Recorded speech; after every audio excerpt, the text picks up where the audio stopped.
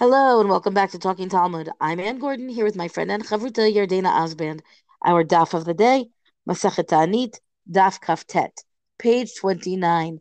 We are in the final stretch of this Masachet, this complicated, very brief, very complicated, intense Masachet, I find.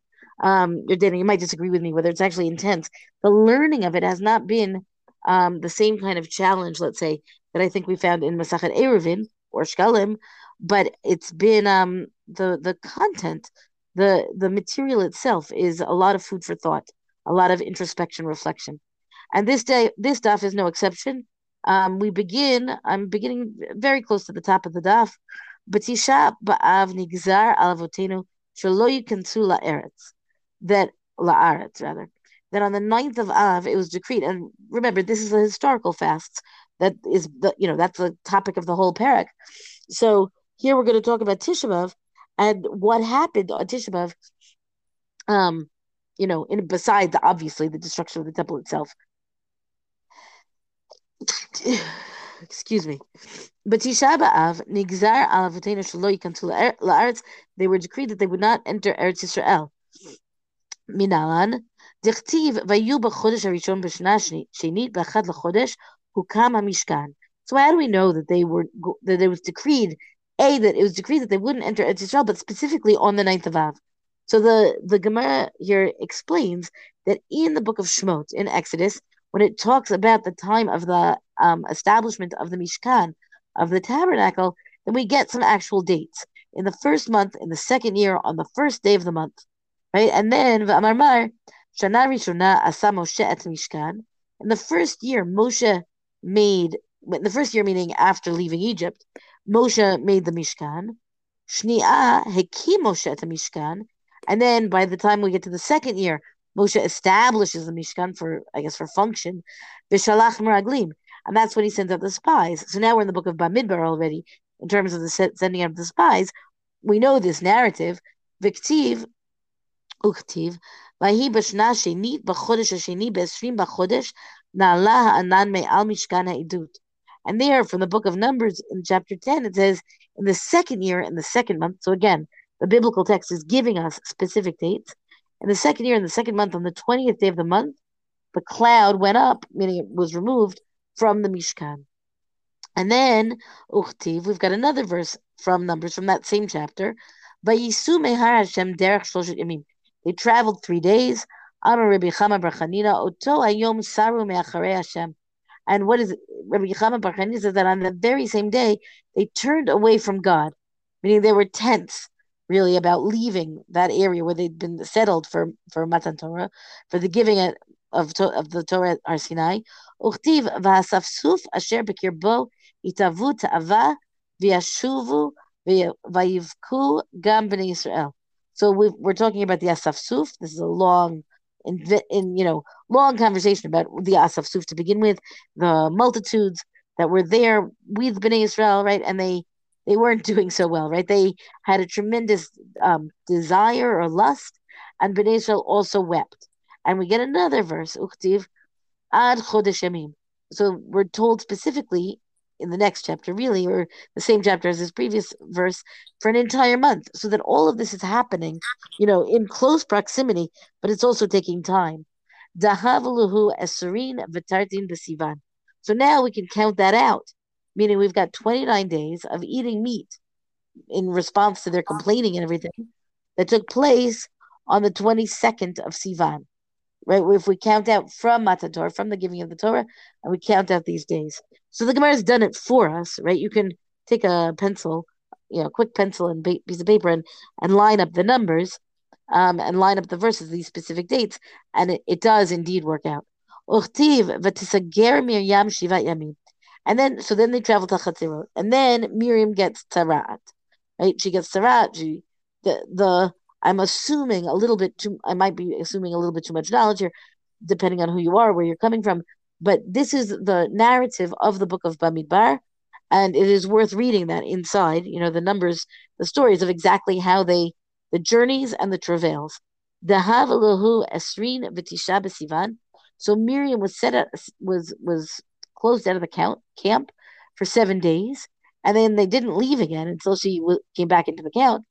into the camp rather. So now we've got these 7 days that they're in Chatzerot, which brings us to the 29th of Sivan. And then they send out the spies immediately after. So the presumption then is the Gemara presumption on the biblical text is that the sending out of the spies took place immediately just thereafter, the 20 or on the 29th of Sivan, before they start traveling again. V'tanya b'eshrim v'tisha b'sivan shalach Moshe maraglim. And so then we've got a breita that tells us that this is exactly the math, right? That on the 29th of Sivan, Moshe sent out the spies. And we have a verse, again, a biblical verse that's going to help us here. Uchti vayashuvu mitorah aretz miketz arba'im yom. They traveled spying out the land for 40 days. Hani arba'im yom nachi chad havu. So, but the way they figured out is that it wasn't really 40 days. It was 40 days minus one. Very often, and we saw this back at Masachet Shabbat, where we're talking about 40 malachot. It's arba'im chaser achat. It's 39 malachot, right? There's 39 malachot. It's not 40. So here too, when it says 40, it takes one away, right? The idea that 40 really is, we should really pay attention to the fact that it's a rounded number and really it means 39. So then if you count that out, meaning the days, the couple of days that were left in the month of Sivan, the entire month of Tammuz, the 8 days of Av, and then lo and behold, you've got your 39 days, and then the next day is Tisha B'Av. Amar Abaye, Tammuz dahayi shata maluya dichtiv kra ale moed lishbor b'churai. The question is, how is Tammuz a full month or a chaser month? Meaning, is it a 30-day month or a 29 month? And that would make a difference whether we're now talking about the 9th of Av or we're going to be talking about, I guess, what would be the 10th of Av. I suppose here, Dan, it's convenient that we already learned Rosh Hashanah, Masachet Rosh Hashanah, to understand the whole question of what's a full or an empty or a lacking kind of month. Okay. In any case, all of this is decided that it's, that the whole question of the days, of how many days there are to that Rosh Chodesh, it lines it up to make it very clear that this happened, that they were not allowed to go into the land of Israel on the 9th of Av. And then further, we've got another verse, Uchtiv, Vatisa kol eida vayivnu et kolam vayivku ha'am b'layla. So then everybody, they lift up their voice and they cry and they weep. Amar Rabbi Yochanan, Oto halayla leil Tisha B'Av. And what was this night that they were doing this kind of public mourning? It was a night of Tisha B'Av. Amar lahem HaKadosh Baruch Hu, Atem bachitem b'chiyah shel chinam, v'ani koveh lachem b'chiyah ledorot. Says you were weeping for no good reason. You were weeping, in your grievance that wasn't really a legitimate weeping. So therefore, I will turn this into a night of weeping for all generations, which is kind of an interesting retribution, so to speak. So anyway, that sets us up with the 9th of Av, as we know it's a day that's a bad day for the Jews in Jewish history. And so then we've got these extra things added on, what else happened that was bad at this time. And we've got a very quick, I'm just going to go through this very quickly and then turn it over to you, Yardena, that we get another list of what happened on this day. Charav habayit b'rishona. So first of all, the temple was destroyed the first time on Tisha B'Av. Tichtivu b'chodesh ha'chamishi b'shiva l'chodesh ishnat tisha asrei shana l'melech Nebuchadnezzar melech Bavel ba Nebuzaradan, Rav Tabachim Eved melech Bavel Yerushalayim vayisrof et Beit Hashem. It gives us a whole opening, the opening volley, I guess, from the captain of the guard, that's Nebuzaradan, who's under King Nebuchadnezzar, who comes and this is when they start to destroy the temple itself, meaning the first temple before the Babylonian captivity. וכתיבו בחודש החמישי בעשור לחודש היא שנת 19 שנת מלך נבוכדנצר מלך בבל בא נבוזראדן רב הטבחים עמד לפני מלך בבל בירושלים. And again, right, these verses, one is in Malachim and one is in Yirmiyahu, and they basically are the same content, but they give us the date to understand that the first temple was destroyed on Tisha B'Av. And then there's a whole discussion that follows this in the Gemara to say, well, but maybe it was a 7th or maybe it was a 10th. I mean, there's why are we stuck on the 9th? And the Gemara gives us a good amount of fodder, I guess, to say that we could examine this we could learn it into a different day. But the bottom line is, and then I'm skipping a tiny bit in the Gemara, V'chi'i samuch l'chashecha etzitu bo et ha'or. On the ninth day, as it's getting dark, they set fire to it, and it burned the whole next day. And we've got a verse in Yirmiyahu talking about exactly this, that the temple was just, the destruction of the temple through fire is it's graphic and it's in our face, and it's also kind of indisputed when that really took place. Whether the fast should be on the 9th or it should be on the 10th, that's discussed. Should we fast after the completion of this burning? So all of this text is, very much about establishing the calendar, and it's likewise very much about establishing a calendar that was already known to the people who are doing the establishing. I don't think, Yardana, we talk about sussing out.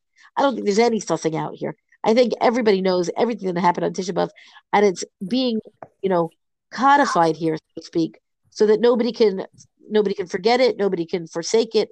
This is the history, and now go have Tisha B'Av. Yeah, I think it's interesting to see, that when it comes to sometimes halacha, like yesterday when we talked about the tefillah piece, that it sort of needed to be sussed out. That here, when it comes to the events of Tisha B'Av, it's just everyone accepts what it is, and there's really no question about what those 5 events are. I'm guessing that this was kept. Meaning, yes. I'm guessing that people kept it year in, year out. So they didn't have to remember it, figure out what used to be done. Maybe they didn't keep it in exactly the way that every other year did, but I feel like it was such a momentous, terrible event that it kind of burned the hole in the calendar. I'm going to move on now to the 5th event that's mentioned in the Mishnah, which is Nechor Shaha'ir, that the city was plowed under. Tanya was taught in a brisa. Now, I'll never be able to say this correctly, but it's talking about Tyrannus Rufus, right? Tyrannus Harasha et Haichal. So when Tyrannus Rufus basically plowed under the ruins of the Heichal, the Roman government basically put a decree about Rabban Gamliel, and here we're talking about Rabban Gamliel II. Remember, who's in Yavna, also that he's going to be put to death. So a certain Roman official comes and says in the study hall, the one with the prominent nose is wanted. The one with the prominent nose is wanted. So it's always interesting that, first of all, this official doesn't mention him by name.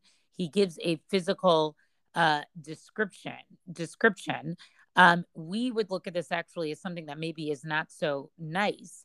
But actually, what some of the Mefarshim explain is that actually a well-formed nose, it's not saying that he had a big nose, but that he had sort of a well-formed and beautiful nose, or that it's saying that it's, something he was a beauty because he was sort of the sage of his generation. So just to know that it seems like it's insulting to us. But also we have these interesting Gemaras that sort of give, physical descriptions of some of this, of Chazal. But again, here I'm not so sure that this is actually meant to be taken literally. So what happened? Shema Rabban Gamliel Azat Hashaminehu. So Rabban Gamliel understands that they're talking about him, and he goes to hide. Azul Lagabe B'tzina. The Roman official goes to him secretly. Amrle mi matzlina la mayati li alma da'ate. And so he says to him, if you save me from being executed, if I save you from being executed, will you bring me to the world to come? Amrle, Rabban Gamliel answers him, right? He says, Hain. He says, yes, I will. Amarle ishtabali, right? So he says to him, he says, swear to me. Ishtabale, Rabban Gamliel swears to him. Salik liigra nafil umid. And so what happens is that the official, he basically goes onto a roof and he falls off and dies. Now, the idea here is that apparently there was a sort of a tradition that if the Romans had sort of decreed that something was going to happen that day and one of their own dies, it was sort of a bad omen, and then they wouldn't do it anymore. So they would basically sort of they would reverse the decree. And so then what happens? Ugimri dechi gazri gezerata umiyad chad minhu mivatle legazi tarehu. So since there was this there was this tradition that if the decree was issued and one of them dies, they annulled their decree. Yatzta bat kol v'amra, and then a heavenly voice came forth and says, Adon ze mizuman l'chaye olam haba. right? And it says that, he is going to be, he will be part of Chayei Olam Haba. Now, what's interesting about this is, what story should this remind you of? Is the story about Rabbi Chanina ben Tadron. So that is, Rabbi Meir's father-in-law. It's a very famous story. It's in Avodah Zarah. And he's one of the 10 Asuri Malchut. He's one of the 10 martyrs. And, he was the whole story that he was wrapped in a Torah scroll, and wool was put on him. And he refused to sort of get to open his mouth to have the fire going in. And the executioner removes the wool, and he also sort of gets himself, he also gets himself a place in Olam Haba. So I think it's interesting that this story is sort of like the opposite of that story, right? Like, it's the opposite in the sense of, this is a story where they're both stories where non-Jews sort of secure for themselves some type of, getting to be in the world to come, right? But here, one of them, the sage gets saved, and in the other one, in our case, and in the other story in Avodah Zarah, the sage does not get saved. I believe it's Avodah Zarah Yud Zayin. So I thought that was interesting. Like, this story is not as famous, and it's sort of, it's the opposite. It has a very different. It sort of has a very different ending, and we sort of don't know anything else, about it. Like, there's no other.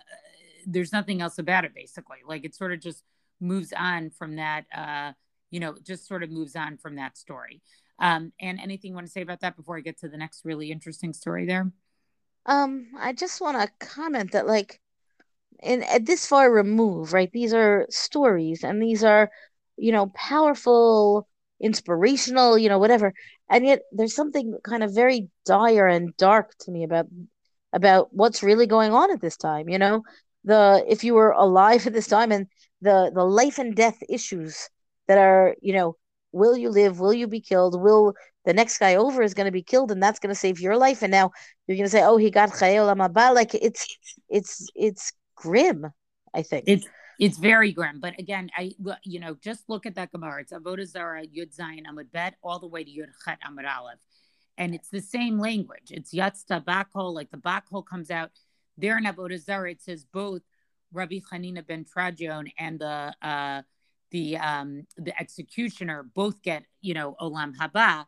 So I just think they're two interesting stories to compare to each other with very different outcomes.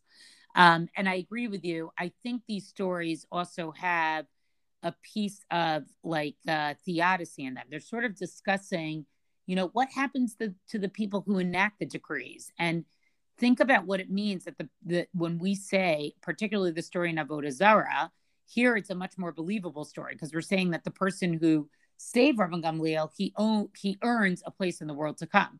The story in Avodah Zarah is much more difficult, because it's sort of saying the person who is part of the killing actually earns a part in Olam Haba. Yes, he does something good for him, because he sort of, he increases the flame, but